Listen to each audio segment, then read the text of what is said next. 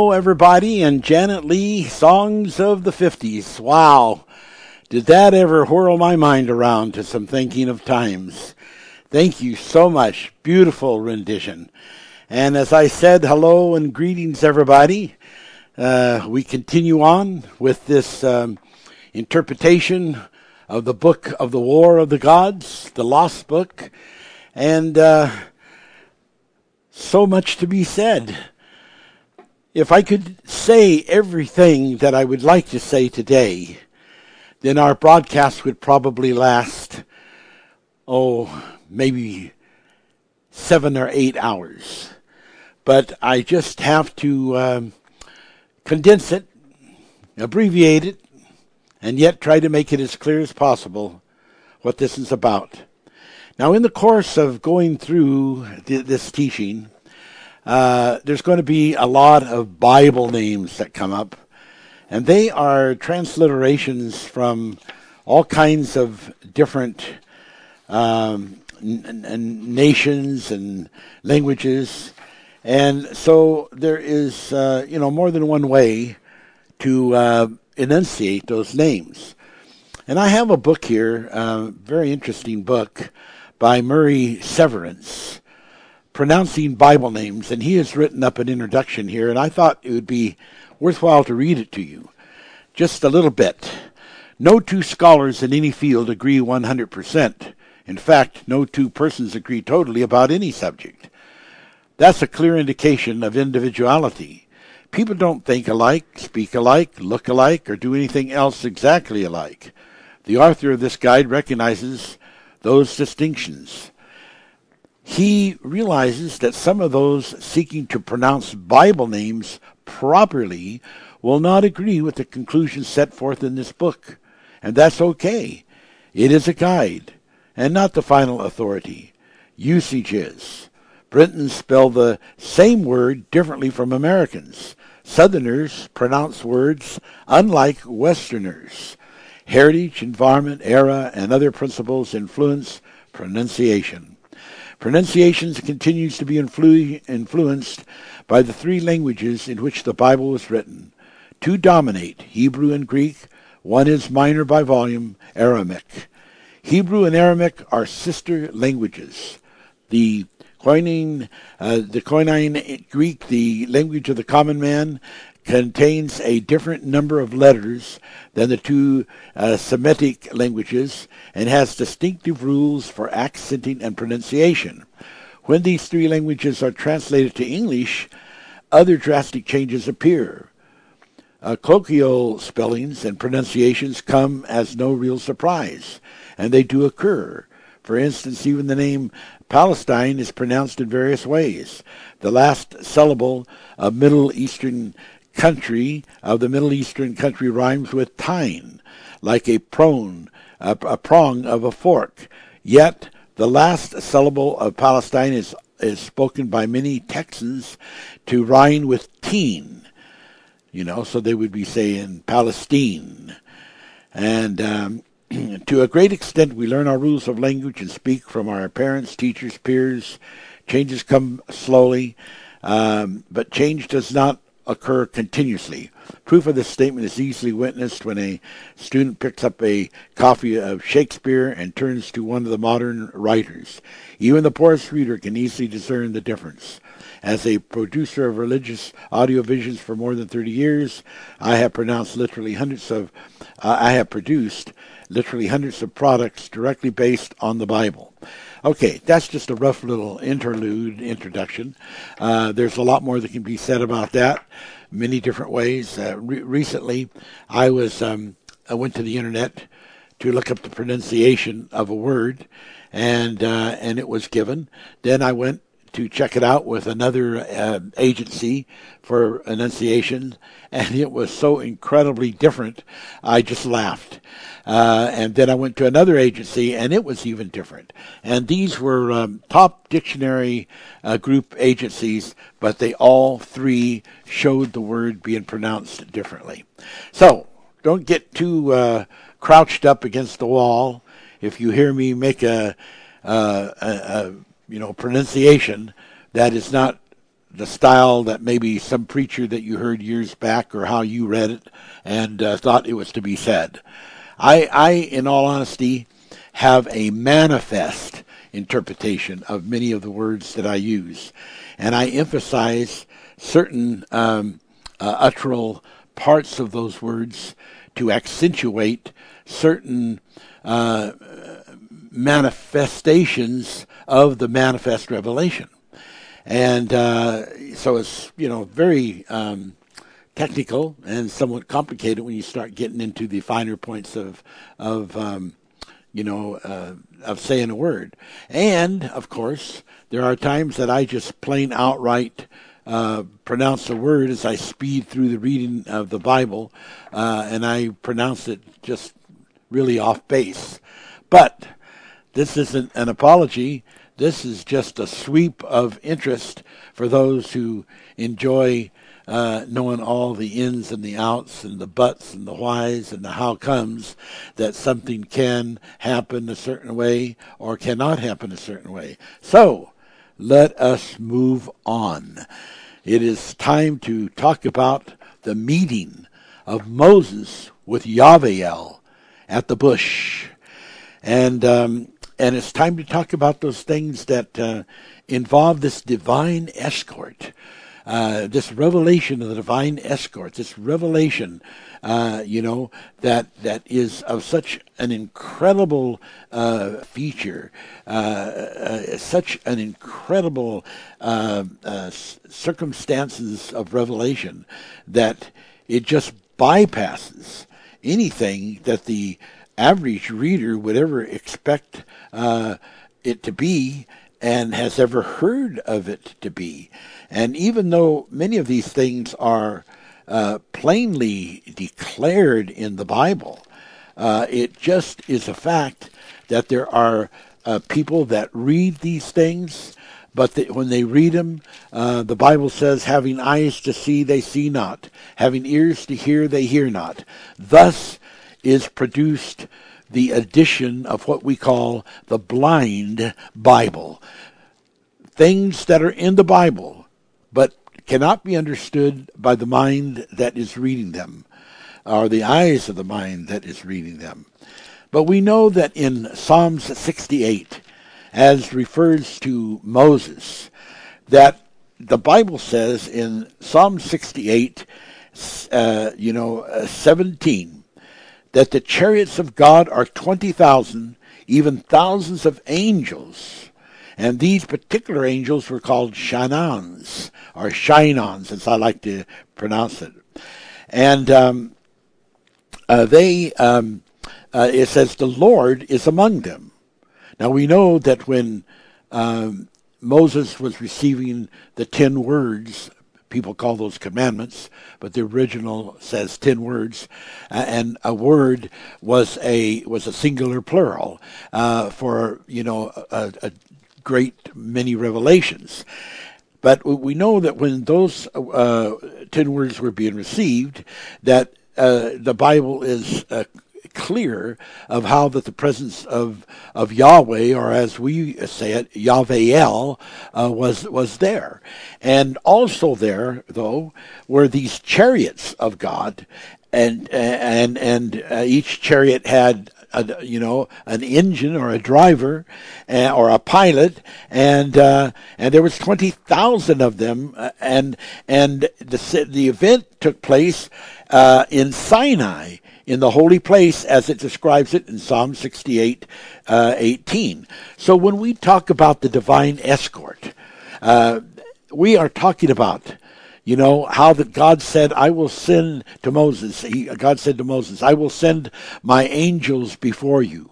Sometimes he would say my angel in the singular, but my angel could mean a host angel, or an assistant host angel, and could mean then, a whole multitude of angels, which were incorporated in that word host. So that host angel included a whole group, maybe a large group of angels. So we have to get into this thing about what the Bible is saying, because if we don't, we are going to miss the road to victory. And we are going to be, and that doesn't mean you're going to down to the pit. That doesn't mean you're not going to be redeemed. That just means that, you're not going to be able to do that in the grandest style that is possible that you could have. And the grandest style is something that everybody should seek to find, should seek to have, and should rejoice when they find it. Okay, now, in Chronicles 28, let's just look at that. I want to read this again to you, because it really sets something down. And it says in 1 Chronicles 28, chapter 28, verse 11, "Then David gave to Solomon his son the pattern of the porch, and of the houses thereof, and of the treasures thereof, and of the upper chambers thereof, and of the inner parlors thereof, and of the place of the mercy seat, and the pattern of all that he had by the Spirit of the courts of the house of the Lord, and of the chambers around about, and of the treasures of the house of God, and of the treasuries of the dedicated things. Also for the courses of the priests and the Levites, for all the work of the service of the house of the Lord, and for all the vessels of service in the house of the Lord. He gave of gold by weight of things of gold." In other words, he told Solomon this was all by the Spirit, the weight of which these various vessels should be, of gold and of silver.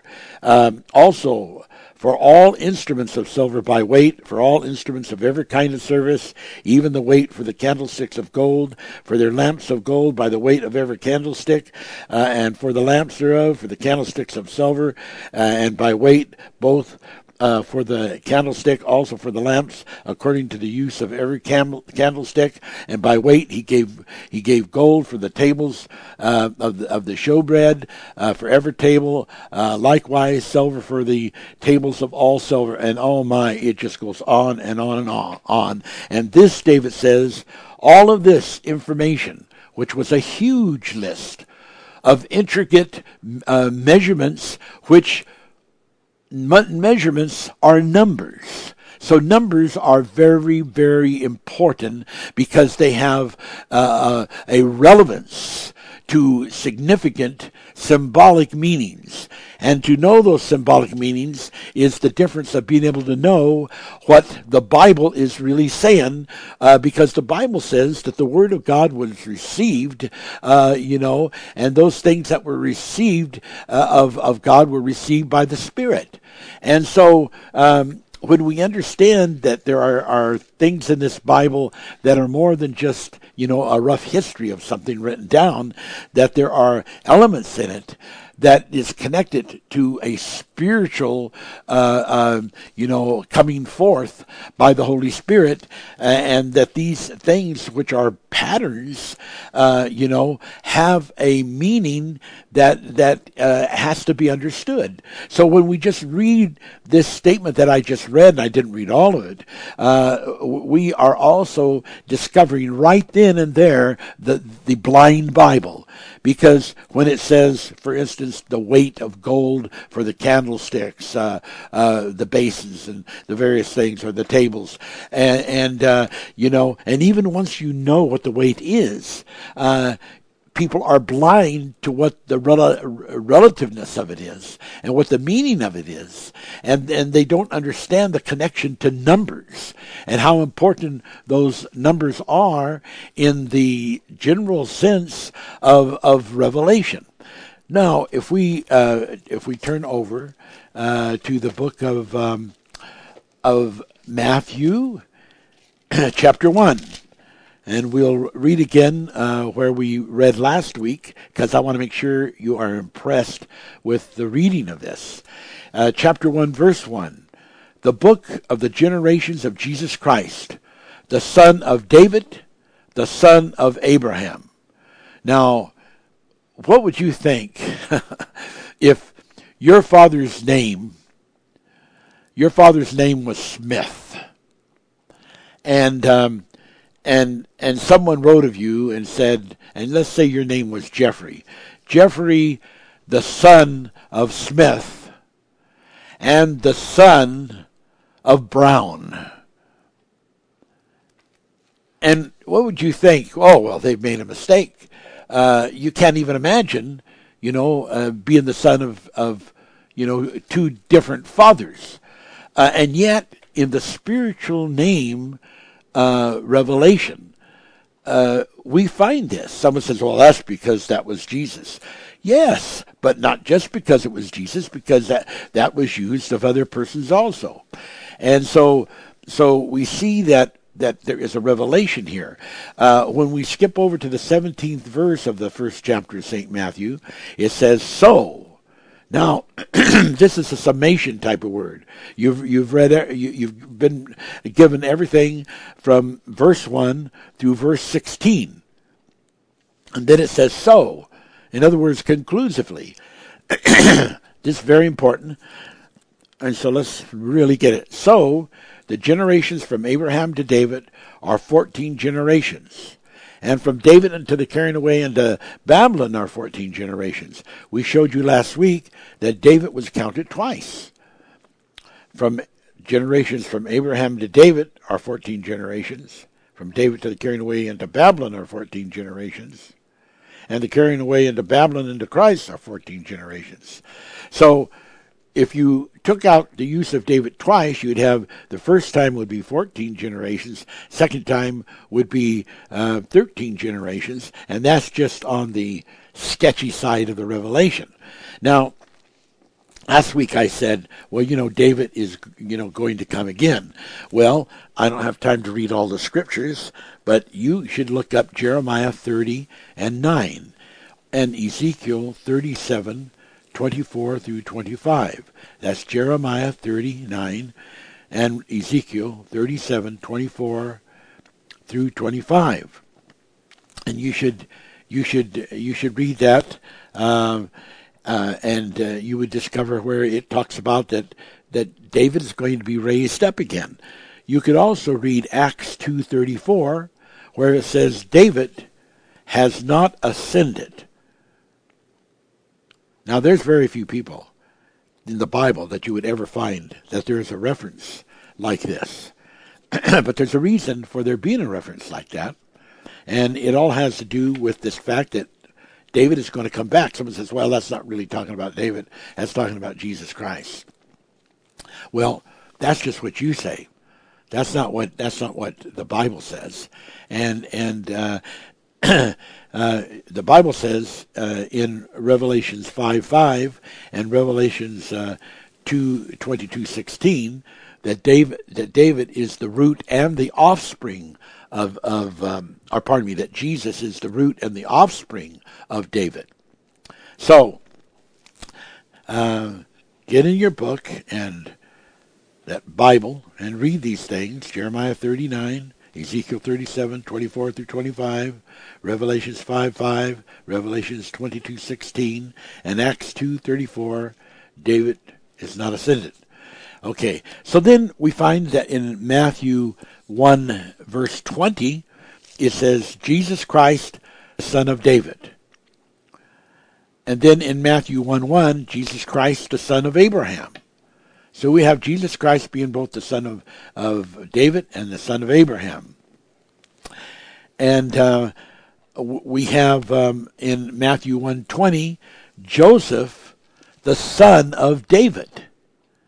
And of course, we absolutely know that Joseph was not the direct son of David. But there is something that people just do not understand. I'm not saying everybody does it, but an awful lot of people do not understand about the accounting of genealogy and how it's done, in those in the Bible, because it makes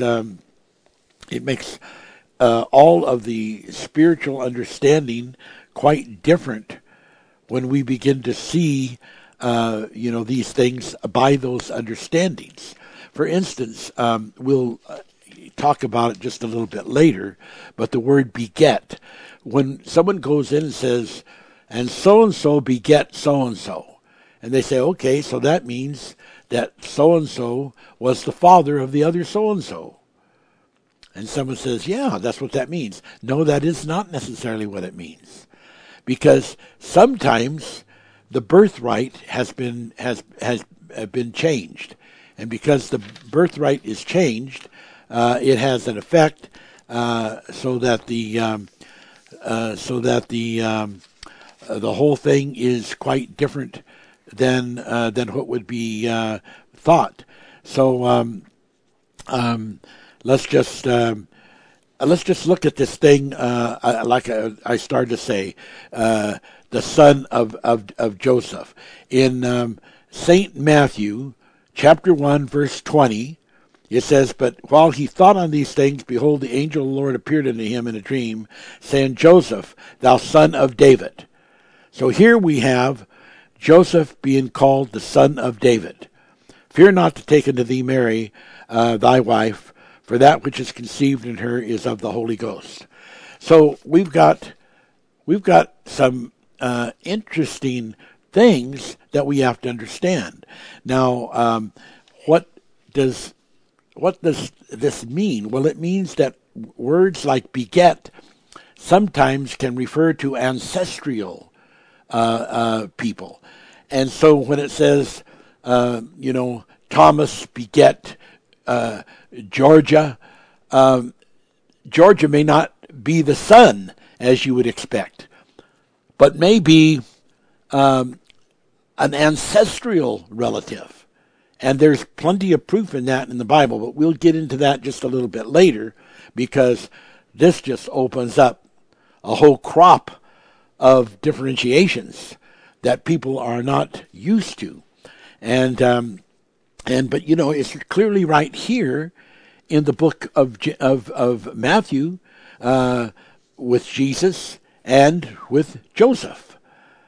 So Joseph, is a son of David, but so is Jesus Christ. So at the same time that Joseph is being shown to be the adopted father of Jesus, same time he's being the adopted father of Jesus and almost given a genealogy as though he is the father, although, Christ is born of a virgin, so he could not have sired him, yet at the same time, he's also the son of David, so that would make him a brother, based on that strange kind of genealogy that it is giving there in Matthew.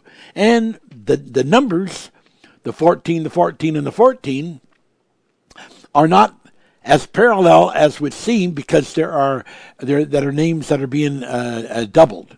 So we just wanted to get that down, get you into that, so you would be able to understand. Now, in the 25th chapter of Genesis and the 23rd verse, it's a story about Isaac and Rebekah, and Rebekah has lived in Paddan Aram, and Abraham sent his top servant to go there and find a wife for Isaac. Now, names like Paddan Aram have in them, the last part of it, Aram. So Aram is a very, very important fact, because in the Genesis genealogy, Aram is the brother of Arphaxad. And there's an incredible whole story we're going to get into, if we have the time, on that scenario. And it is so important. Now, let's just understand then that when it says Paddan Aram, the Aram is, the Paddan Aram is a name of a village or a town, but there's a meaning in that name. And Aram is very important connection to who the ancestral lineage connection of Rebecca belongs. Okay, now getting that together, let's just move on because there is so very much to cover. It's just so important to to see these things by the Spirit, because without seeing it by the Spirit, a person is just you're dead. You're just dead. So we're moving on.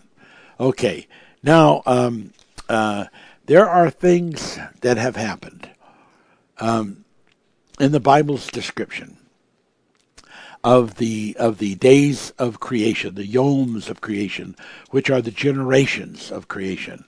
And we're going to get more into that.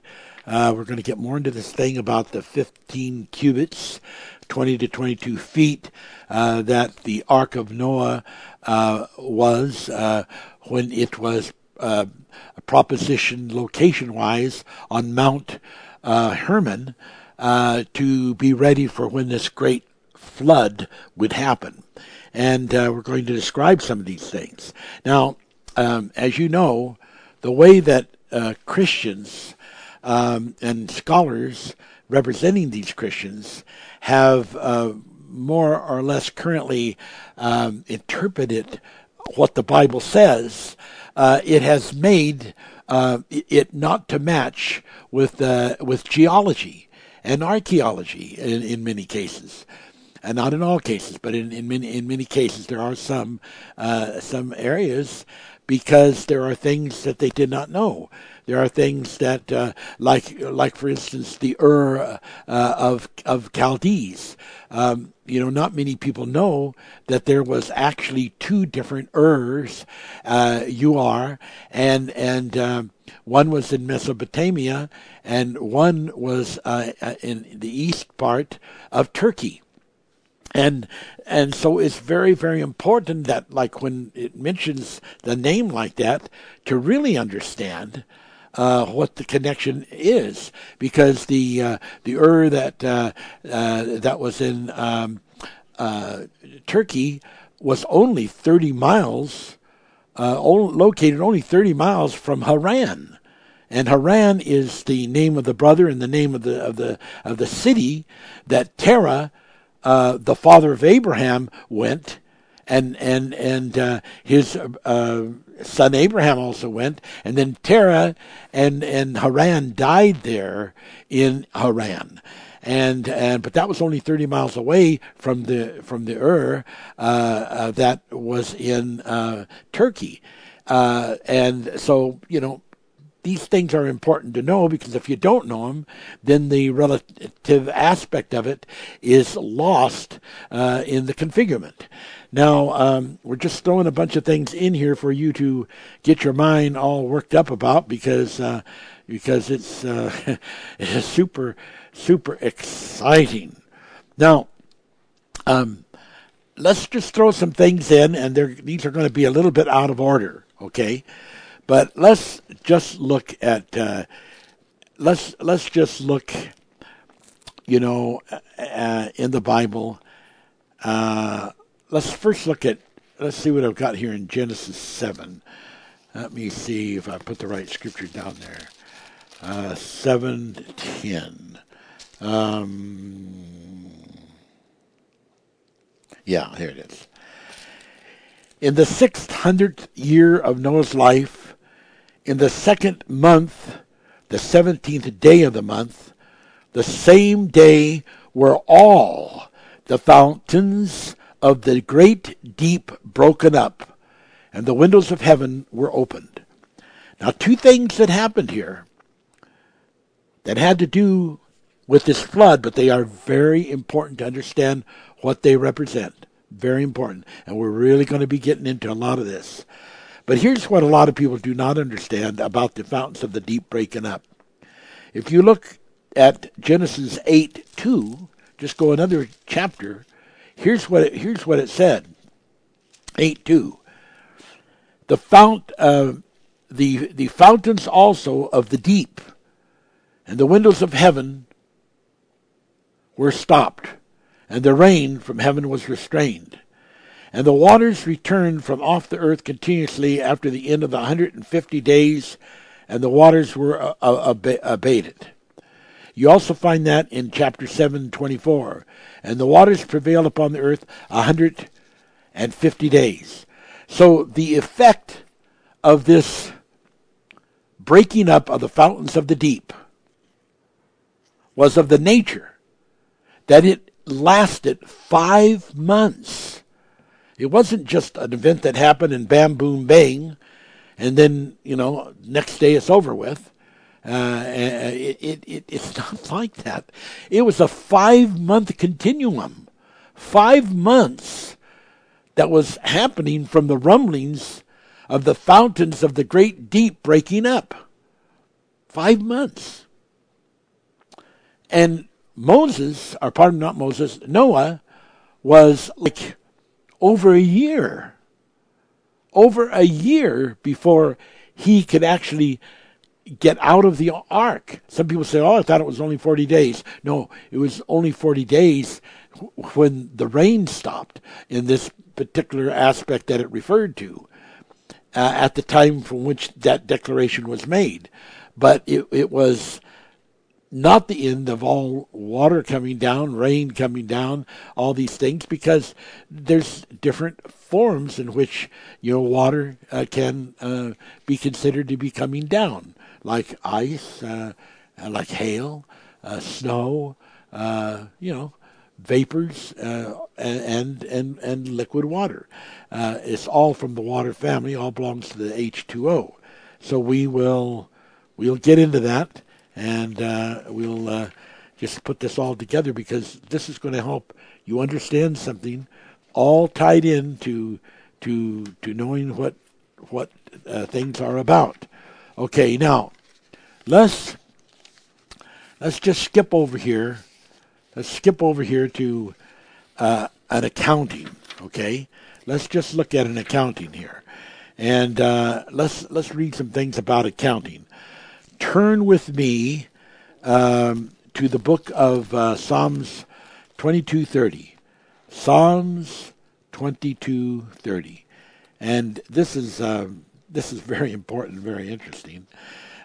These things are going to open your eyes. They're going to help you to see things in a totally different perspective by the time we are through here today, and that's what these deep manifest revelations are all about, for people to see things in a new and really beautiful way.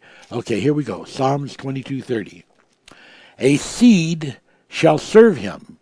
It shall be accounted to the Lord for a generation. Now, the basis of God's math is according to who are the people that can be accounted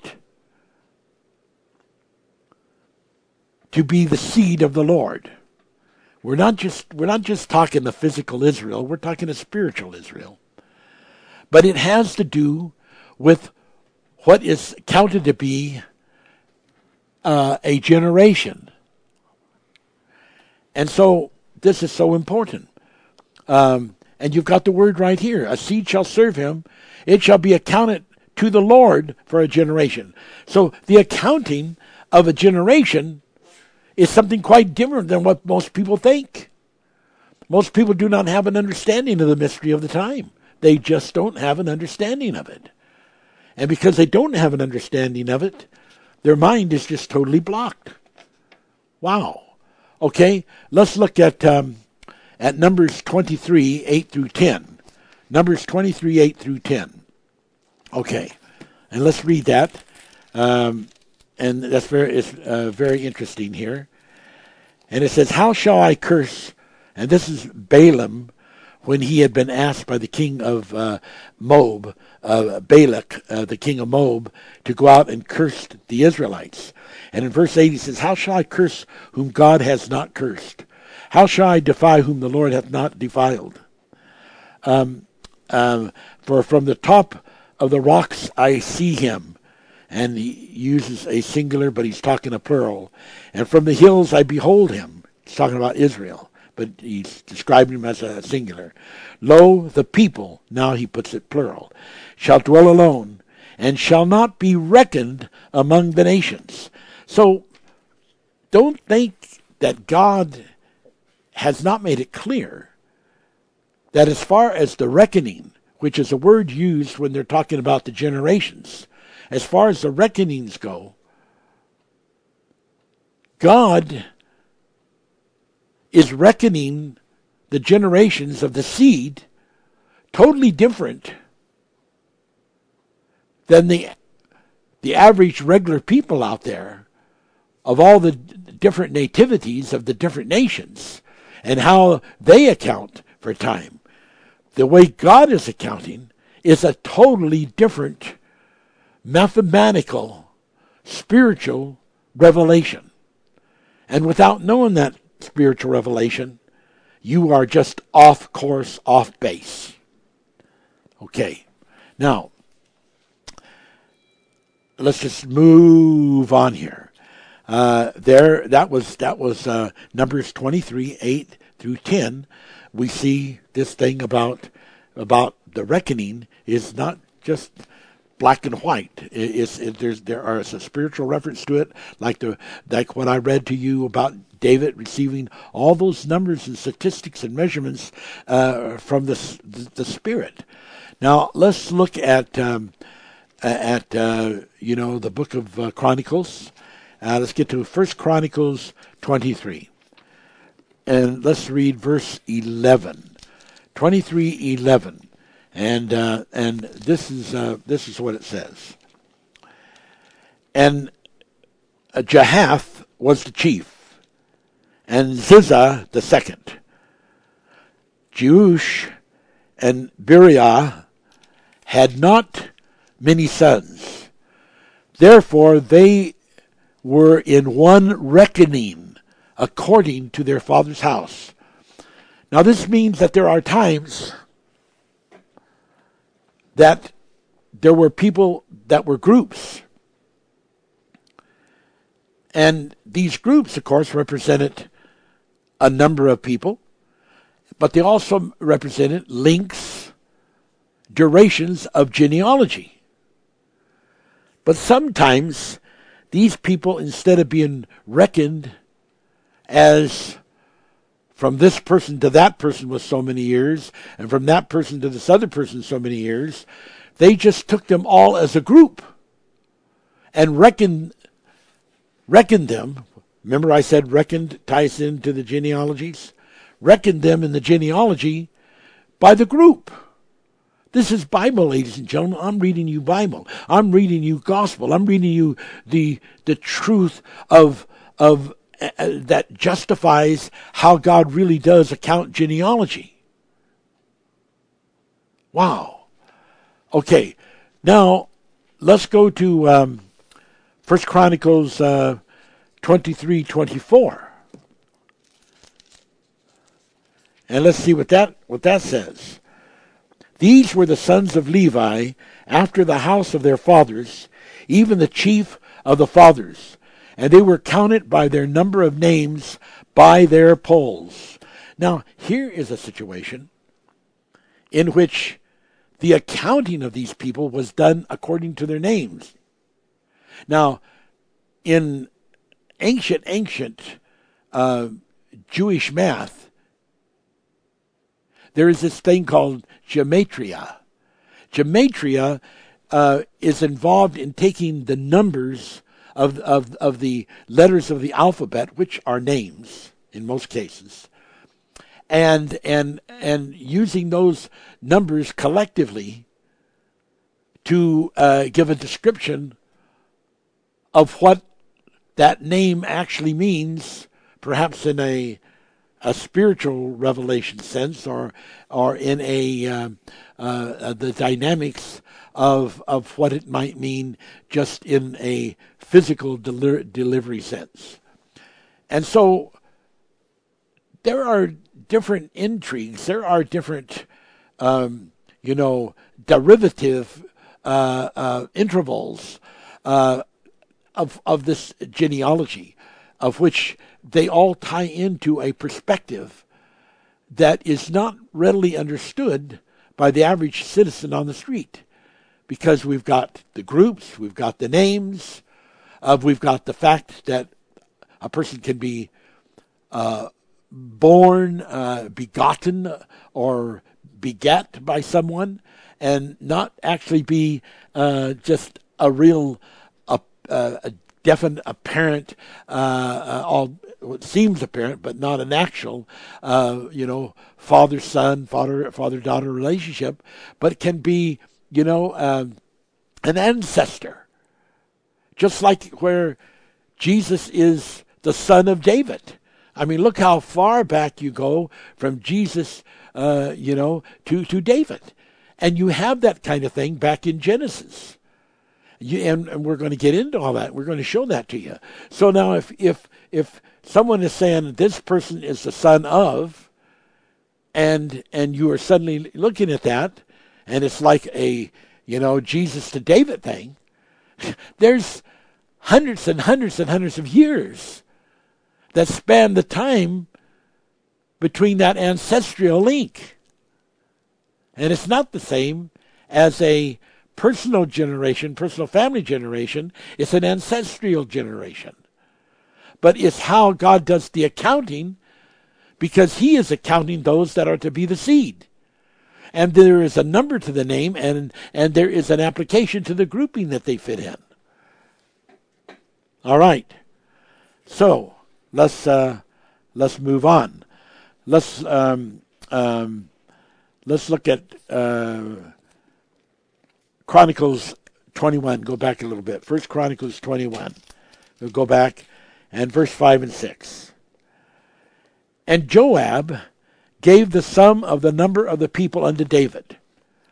Now Joab, he was a captain. He was a really important army official. And he had been given the order, I want you to number the people. People, meaning all the people of Israel. I want you to number it. Well, Joab didn't do that. And there was a reason he didn't. And later when David had the people numbered, even what were numbered, that was considered a sin, that David had sinned, and the angel of the Lord came in to destroy a bunch of people because of the sin of David. This thing about how you number them, this thing about how you count them, or how you do not count them, is a thing that's really something important with God. And the destroying angel that occurred here. And we know that this particular event was represented both by the forces of God and the forces of evil. And so I don't have time to go into that. I preached on it before. But we can read it right here in this 21st chapter of First Chronicles, if you just look at verse 1. And Satan stood up against Israel and provoked David to number Israel.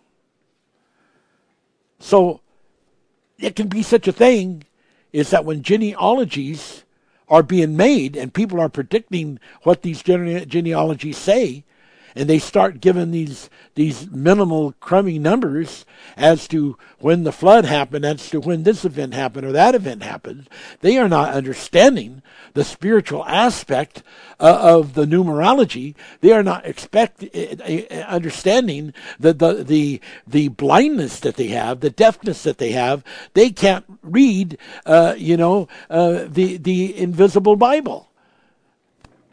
And so there are scriptures that make it very, very clear about that, and we're going to get into them because they are so important. Okay, so let's read this one here again on 21:5 through 6. And Job gave the sum of the number of the people unto David, and all they of Israel were 1,000,000.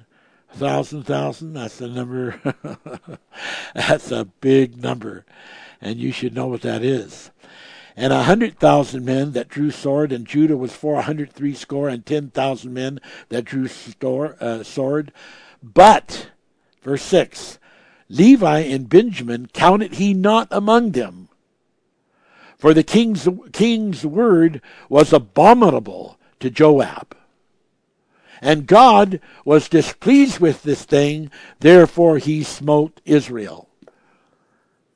So, all of the people were not counted. Thank God for Joab. He realized it was an abominable thing to count them the regular way, because David was counting them from the war action. You know, how many soldiers do I have to come against the Philistines or against these other people? And so he was using worldly accounting to decide, you know, what he wasn't using, you know, the accounting that men of God of the past that were successful in war he was using. And David knew better than that, but he had been, you know, he had been affected by all these, you know, wives that he brought in of different nations who had different kinds of ideas than the divine things, like when earlier, you know, he had received by the Spirit all the accounting and the numbers. Now he was going over to the other side, and God was really displeased, because God was saying, David, you knew better than that. You know that I don't go by the numbers. You know that I've taught that one shall chase 100, and 100 shall chase 1,000. I've taught you that the ratios from the spiritual side of the meaning of those that are counted to be God's people are not based on how great a number you have. How many times have I delivered the camp of Israel, even though the armies coming against them were many, many times more people? But now you're trying to count these people in the physical, fleshly sense, and you are accounting them based on that rather than on the spiritual accounting of the measurements of the temple of God.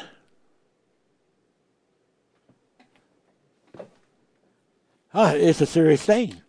People don't understand how serious that it is when individuals start telling what the Bible is supposed to mean, and they get it so wrong. And then they make the Bible look like it's a mythology. They make the Bible look like it's in error, that it's just a book of mistakes. And one of the manifest revelations is to eradicate those errors that have been taught, and to bring out the truth of what the real truth is. Oh, bless the name of God. I asked my wife to come. We're going to take a break. I'm getting worked up, I'll tell you. Thank God for the Word of God. Thank God for truth. Janet Lee coming to play on the organ.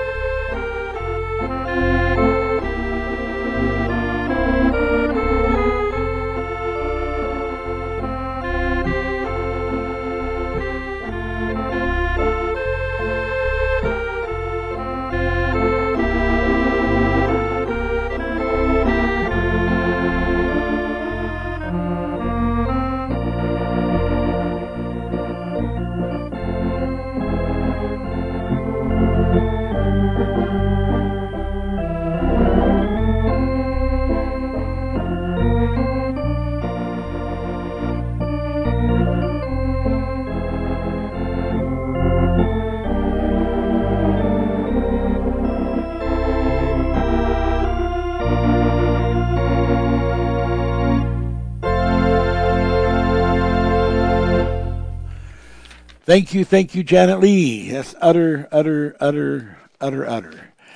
Okay, so when we start getting into the Bible, when we get into all these kind of things, there are so many things not understood. Not understood. And there's a big differentiation about the flood. Was it a local flood or was it a worldwide flood? Well, the reason that many of the ministries and even the scientists that are the believer people have not been able to give an answer that really equates to other scientists as having a reality to it, is because they don't understand the spiritual meanings that are entwined in the Bible. Now let's look at this thing about the flood, a local flood or a worldwide flood. Well, if it's a local flood, you don't need to tell Noah to build an ark that's going to take over 100 years to build. You don't need to have him build an ark up on top of a mountain. If it's a local flood, you just need the revelation. Okay, how far is this flood going to, be, and tell me where I need to go, and I'll just go to the land, where there's no flood, outside of the flood. Well, there are some people that think that is what the Bible says. For instance, there is a scripture in the book of Joshua 24:14 through 5. And, in fact, I should probably just, turn to it because I can see, where people could get that kind of an idea of it being a local flood based on that particular, scripture. But that isn't the meaning of that scripture. And without knowing what the meaning is, then you're sure going to get it mixed up. So let's just look at Joshua 24. And we're talking about verse 14 and 15. Joshua 24, 14 and 15. Okay, here we go. Here's what it says. Now therefore fear the Lord and serve him in a sincerity and truth, and put away the gods which your fathers served on the other side of the flood in Egypt, and serve ye the Lord. Put away the gods which your fathers served on the other side of the flood and in Egypt, and served ye the Lord. Now, someone would read that and say, other side of the flood. Well, then that means that if there's another side of the flood, that the flood didn't cover the whole earth, because there's another side. And that's Joshua 24, 14, and 15, But, we have to look at this a little bit to understand what it means. So let's look at this, and let's say a side of the flood, which on one side was different than the other side. And not from the sense that it means that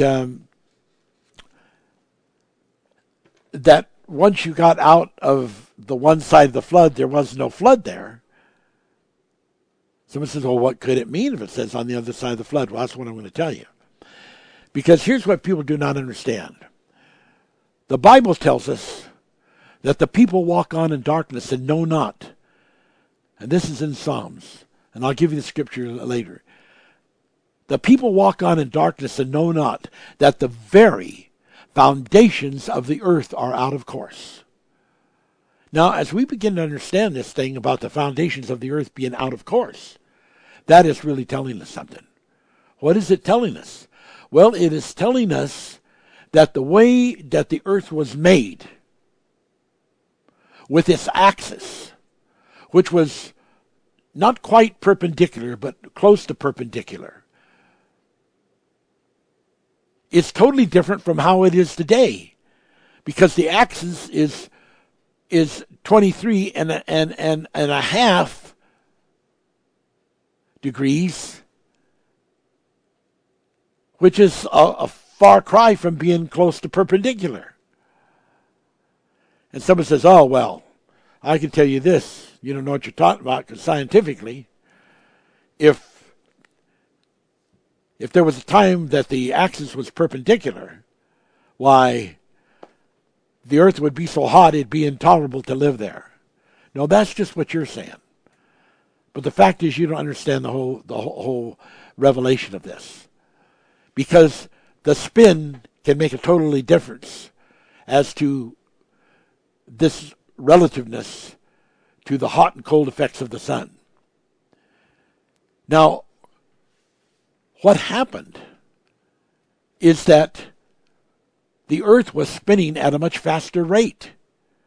And because of that faster rate that the earth was spinning, when it was closer to the perpendicular axis, that allowed the weather to be reasonable in a lot of areas of the earth. And what is happening right now? Well, the scientists know that the earth continuously, by very small degrees, but is continuously still slowing down as to its spin on the axis. And that's just a scientific fact. So what did it mean on the other side of the flood? Well, what it meant is that this great turmoil that happened, this great effect that happened, when the fountains of the deep were broken up and it was continuing for 5 months, when the waters of the oceans began to be moved at like over 100 miles per hour and swept like torrents across the land. Well, that flood wasn't just liquid water. That flood was also ice and glacial flood. Someone say, well, they don't call ice and glacial a flood. Yes, they do.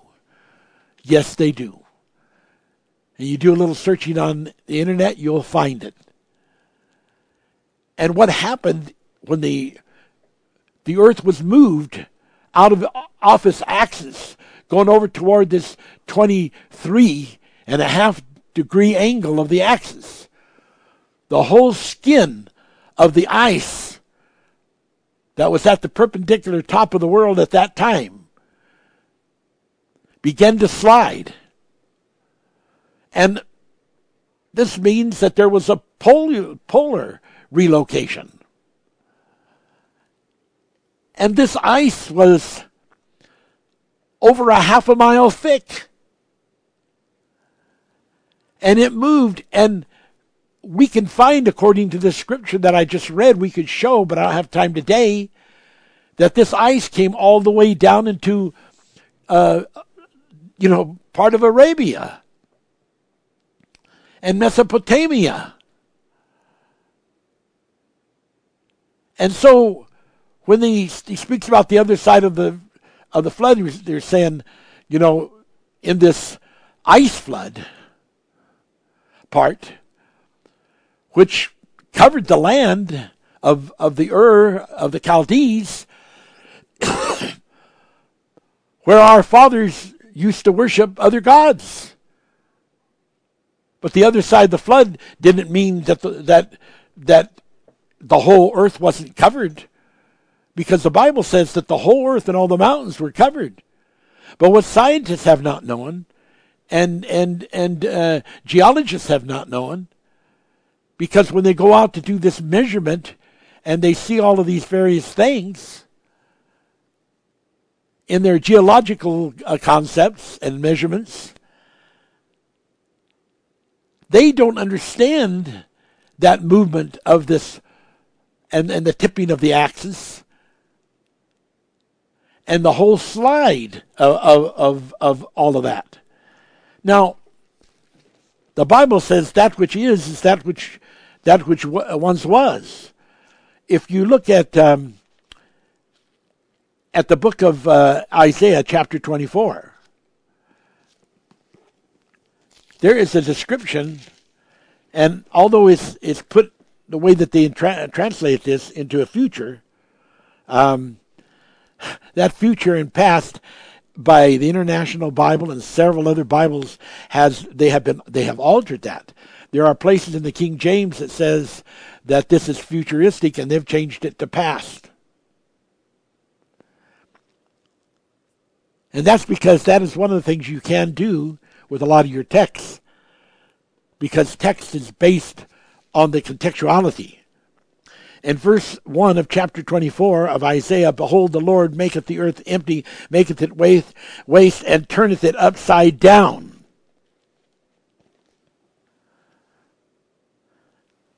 I don't think you need anything more than that to tell you how that the Bible talks about the earth being turned upside down, and that's what it would be from perpendicular to 23. I mean, that would be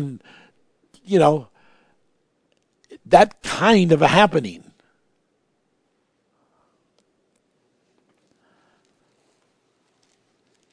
Even when you read in Jeremiah,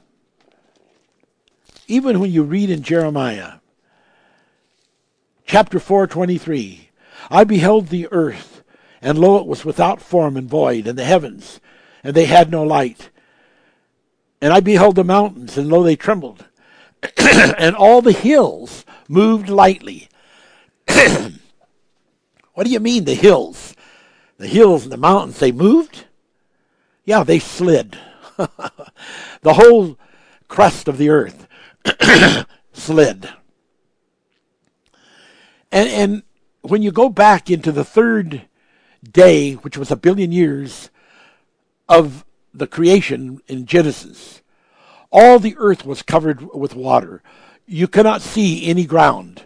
It was all covered with water. It wasn't until the fourth generation, billion-year generation, Yom, that the land appeared. And now you have this thing that happens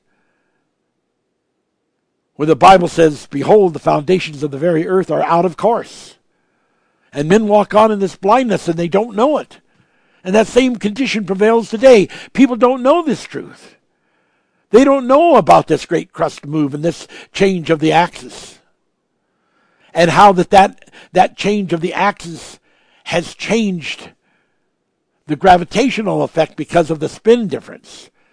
And is part of the reason why man lives fewer years of life than they used to before the flood. Now, as you begin to see this, and this reality begins to open up to you, and where all the mountains were covered, not very far from where I live here in Canada. I live in Edmonton, Canada. But about 12 miles or so on the south side of Calgary,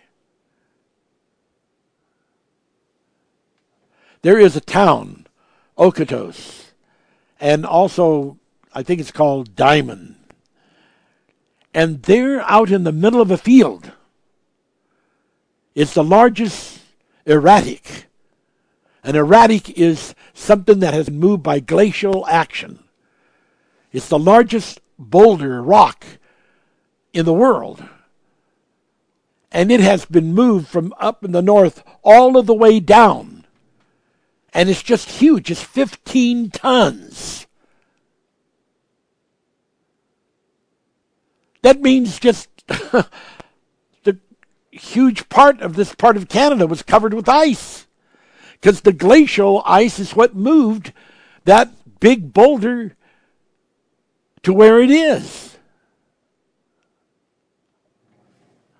Come on, people. Listen to me. Listen to me. These things are absolutely incredible. That's what I said. So here you have a rock. I think I said 15 tons. I think it might even be 15,000 tons. But anyway, it's huge. It's just an absolutely huge thing. And I tell you, ladies and gentlemen, there is proof around the world that this ice has moved. And so like if you take the scripture, and let's look over in Luke, the 3rd chapter. Let's look there. And let's just read something that's very interesting in Luke. And I have so much to cover that, it's impossible to get it done in the amount of time. It's going to take several weeks, to get this done. But in the 3rd chapter of the book of Luke, where it's given the genealogies, and a lot of these names are so different, because of the transliteration.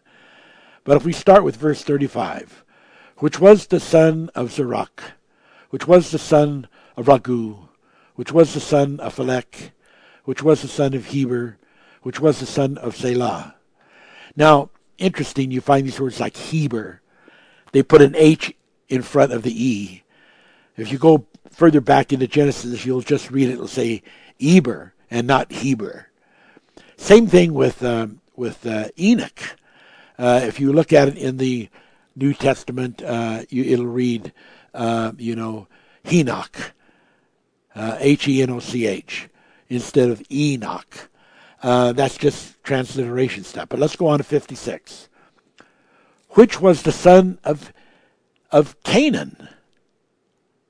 Which was the son of Arphaxad? Which was the son of Shem? They got Sem, but it's Shem, which was the son of Noah. Okay. Now, when you go back to other genealogies that it gives, like in Genesis and in Numbers and Chronicles, this name Canaan has been left out. And yet it was important to put that in there when they did the genealogy of Jesus through Mary. But what you do have, if you go back and you go back to Genesis, what you do have is interesting in the way of a proof.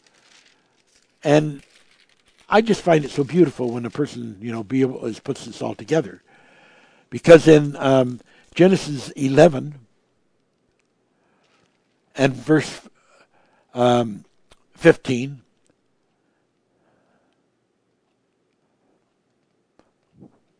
oh no, I'm going too far. Let's just say verse 12. 11:12. And Arphaxad lived 35 years and begat Selah. And Arphaxad lived after he begat Selah 403 years and begat sons and daughters. Now, here we have that Arphaxad lived 300 years and begat sons and daughters. But it doesn't name their names. But Luke went to the Septuagint, which was the Bible that they read in those days.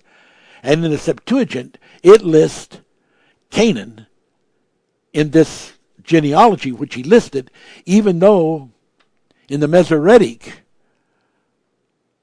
which is in the King James and in several other translations or versions, there is Bible both in this book where it just gives had sons but doesn't give the name, but names like Canaan are very, very important to be in there. And there's a whole story, as I have begun to show you before. And one of the things that we find in the genealogy down to Mary of Jesus is we find harlots, and we find people with these names that belong to rebellion. And so when the Bible says that Jesus decided not to take on the body style of the angels, but to take on the body of the humans. After Abraham, well, where did Abraham come out of? Abraham came out of a mess. Those people were really deep into idolatry. And there are things I could tell you if I had the time that'd work your way right up the tree. But here we see then that they do not mention it.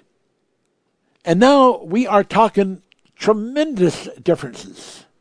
Tremendous differences. For instance,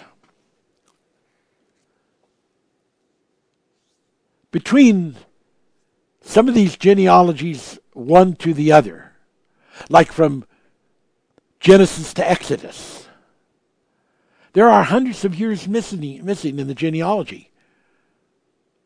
From just the end of Genesis to the beginning of genealogy, of the genealogy given in Exodus. And Exodus, gives a story of genealogies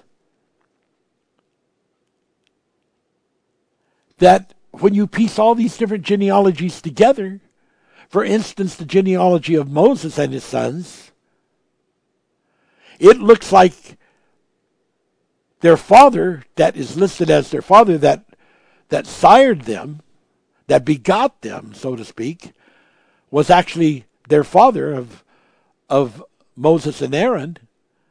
But when you check it out in Numbers, there's over 8,000 different other descendants mentioned to the same connection. Over 8,000. So that it proves that this word begot did not mean immediate, like father, but it meant descendants that belong to the same tree, but there could be hundreds and hundreds of years separation. And I've got proof for all of that, but I don't have time to preach it today because there's just not enough time in the clock to get this whole message to you. But it is so important that you know these things, because the Bible says to be able to give an answer to all men who might inquire of the hope that lies within you. I want to be able to show you that our Arphaxad, who was listed as a son of Shem after the flood, that between Shem and Abraham was a huge number of missing years. Unbelievable. I want to show that to you when I have the time to do it. We're going to have to just keep going on this. These are revelations that Yahweh was speaking to Moses and revealing. He was really opening his mind at the burning bush. He prepared Moses to come into a sanctified place. Take off your shoes. This is holy ground here. You're coming into a referendum of spiritual revelation. Take your shoes off. Take the way you've been living, the way you've been walking in life, the way you've been thinking in life, the things that you've known from your Egyptian background and connection. Take those off. Lay them down. You're going to be showing a whole new revelation, totally unlike anything you've ever heard of. You're going to be connected with people not of this world. Don't belong to this world. Never were born on this planet. Wow. Someone said, well, now who would that be? Well, hang and hold. You'll get a chance to hear all that. These things are so relevant to you being able to be delivered from ignorance. God wants his people to be delivered. God wants you to know that the Bible says that in the days of Peleg, that the earth was divided, or that there was a division. Now, there's people that have tried to use that time to say that that's when the continents were divided. That is absolutely erroneous. That is about the genealogies of the people that were divided, and that's what the scripture says. and that it's more important than the continents being divided. That's about these genealogies of the different people, because everything in God's mind is the accounting of the seed who he applies to be in the generation. And in the 150th, in the 105th chapter, of Psalms, it talks about the covenant that God made with Abraham for 1,000 generations. And in the 90th chapter of Psalms, it says that there's 2 sets of generations now. There used to be other ages that people lived. The original age was 1,000 years. And God said to Adam, in the day that you eat of this fruit, you will die. Adam lived to be 930 years old. The day was 1,000 years. He died 70 years short. 70 years short of the 1,000 years. Because he did that in order to take on the sins, the transgression of his wife Eve, of which the Bible says in Timothy that Adam did not transgress, but that Eve did. And so the 1,000 years went down to eventually to 120 years, and then eventually to 70 to 80. So if you take 70 or 80 times 1,000 generations, you've got 70,000 to 80,000 years. But if you start going back to the first, second, third, and fourth Yom, and you're under star time, each one of those is 1 billion years. But the minute you get into Earth time, you start getting into millions, thousands, and hundreds of years.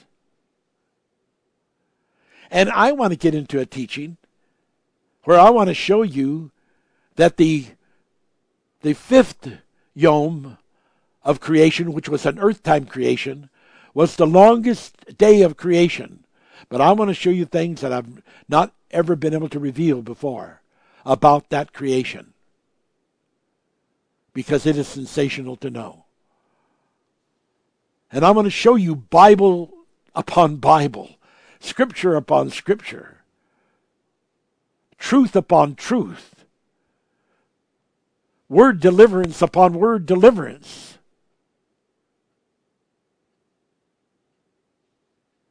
Until you start seeing the chariots of God swarming from the heavens above. I want to show you how important it is to know these insights. I'm going to show you how the seafloor warped and the disbursement. I want to show you how that you can know things about the number 5. How that this thing of number 5, where we talked about the harnessment, the people of Israel went out harnessed, and that number meant 5, and how important that number 5 is. How that I read to you how the fountains of the deep were broken up, and they continued for a period of 5 months. How many things there are along this line. Like the number 5, the curtains of the tabernacle hung 5 on each side. The entrance veil hung on 5 pillars.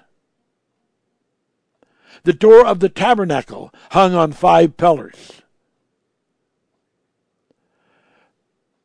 The third group of veil was called the beautiful veil, and it divided the holy place from the Holy of Holies. The dimension of the veil of the court were 20 cubits by 5, which equaled 100 cubits. The tabernacle used the number 5 for its all-prevailing number. Nearly every measurement was a multiple of 5. Even the holy anointing oil was of 5 parts. The incense was composed of 5 parts. These things have got to be known. These things have got to be realized. Because if you don't know it, then you lose out on what the fullness of the reality is. Wow. Wow. It is so important to get into these revelations. We're going to be talking next week, Lord willing, on the fifth generation age. I thought I was going to get into it this week, but I can't even begin to get close to it. It's just too much to cover, and it just takes too long. But, there are things that we can put together and we can know. And this thing that I started to give to you in Luke 3:55, where it mentions 5 names: Shem, Arphaxad, Shelah. Okay, let me start over here. From the flood, 5 names from Shem and the flood: Arphaxad, Canaan, Shelah, Eber, and Peleg. And when you put these into 5 accounted kinds of generations, you end up with 5,000 years. Each generation being accounted of God as the seed is equal to 1,000. That restores the days of the Garden of Eden before the fall. The 1,000 generations. And you end up with 5,000 years. Then if you take from Christ till our present time, you have over 2,000 years. And if you go back into the history, which when we have the time we will show you that history, it's in the Bible. You've got 4,000 years. So you take the 4,000 years plus the over 2,000 years, you have 6,000 years, earth time. And when you add to it this 5,000 years of these 5 descendants, you end up with 11,500 years. And when you start looking at the Ice Age, the deep Ice Age began, a long time ago, like 2,000,000 roughly 500 years ago. The deep. And then there have been all these different meltdowns, but the total deep of the ice does not melt all the way. And then about 14,000 years, there began to be a melting of the ice, which was a very slow melting. And then about 11,500 years ago, a faster melting. And then we're going to show you how that this Ice Age melt was part of what caused the flood. And the shifting of this great mass of ice was all part of what moved the poles of the North and South Pole and shifted the crust of the earth. And it's in the Bible. And it returned the earth to all being covered with water, because ice and glacial material is also H2O. The same as it was on the 3rd day of the billion star year time, where all the earth was covered. And that happened again. That's why in Peter it talks about that the old world perished. And when we want to get into that scripture, because, wow, is that ever interesting? We want to get into that. Because when we get into that, it's going to be absolutely delicious for you to hear it. You are going to be so exciting. You're going to be so excited. The Bible says that in Peter that, that there was a plan.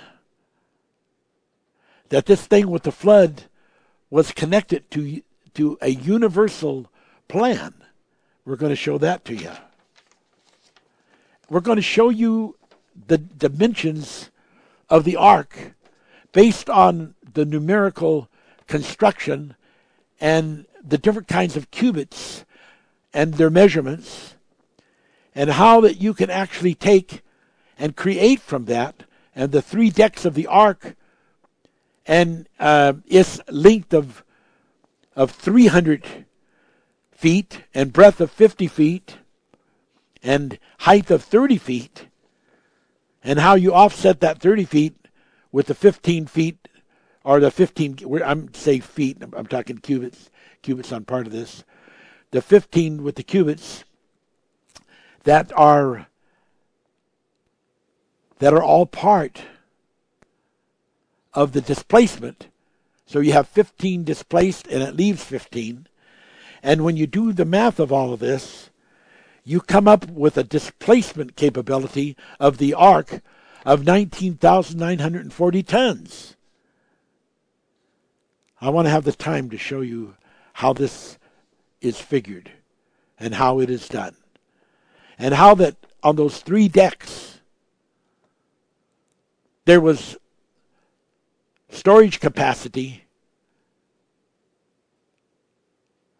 of 95,700 square feet. And I want to show you the cubic feet of usable storage space, which was equivalent to 100 cubic feet. And it's all there in the building of the ark. For instance, if you built a crate, a box, and based on the strength of the crate, based on the strength of the size of the crate, you would be able to know what the maximum that could be put into that crate by weight. And therefore, it would give you an idea of its capacity. And that's how we're going to do the ark, to show you its potential capacity, which would include the animals and the food, as far as what sheer space, cubic feet wise. Oh, there's some exciting things that are coming up. I mean, it's going to be liberating. And yes, it's going to be deep. But if you want to be able to give an answer to all men that might inquire of the hope that lies within you, if you want to be able to be like David was on that day when the Holy Spirit spoke to him and revealed to him all those measurements, so that we find in Revelations that there's 144,000 of the 12 tribes that are going to be redeemed. And that of each tribe, it's an equal number of 12,000. When you take 12,000 times 12,000, you get 144,000. And then when you start looking at the Jerusalem, the holy city, you find that its measurements of the walls 144,000. So that the people really represent the city really represents the people, just like rivers represent people. There's all of these different aspects that have to do with the accounting of the numbers. Measurement is numbers. And the Bible says, after the measure of a man, that is of an angel. We have to understand when it's just the man that is coming forth with the revelation, or when it's the angel in the man that is speaking. I'm going to close till next week. I have some neat, super questions from JJ. I couldn't get into them. I just didn't have time. But I will get into them. Maybe next week I can start. But I've got to get this message out. This is so important. And I want to pray right now for some of these people we've been praying for. God, this list of the people that we've named, this list that I have written in my book, I pray for them right now for your healing upon them, for the miracle of your holy word, to heal them, and to miracle their life. And I pray for all the other listeners and friends and followers to bless them and keep them and cause your Holy Spirit to shine upon them. And I pray that you'll open the minds of these listeners, that they'll be able to hear this word, and that it will become a wall of Gibraltar in them. May God bless you and keep you. We love you. Amen.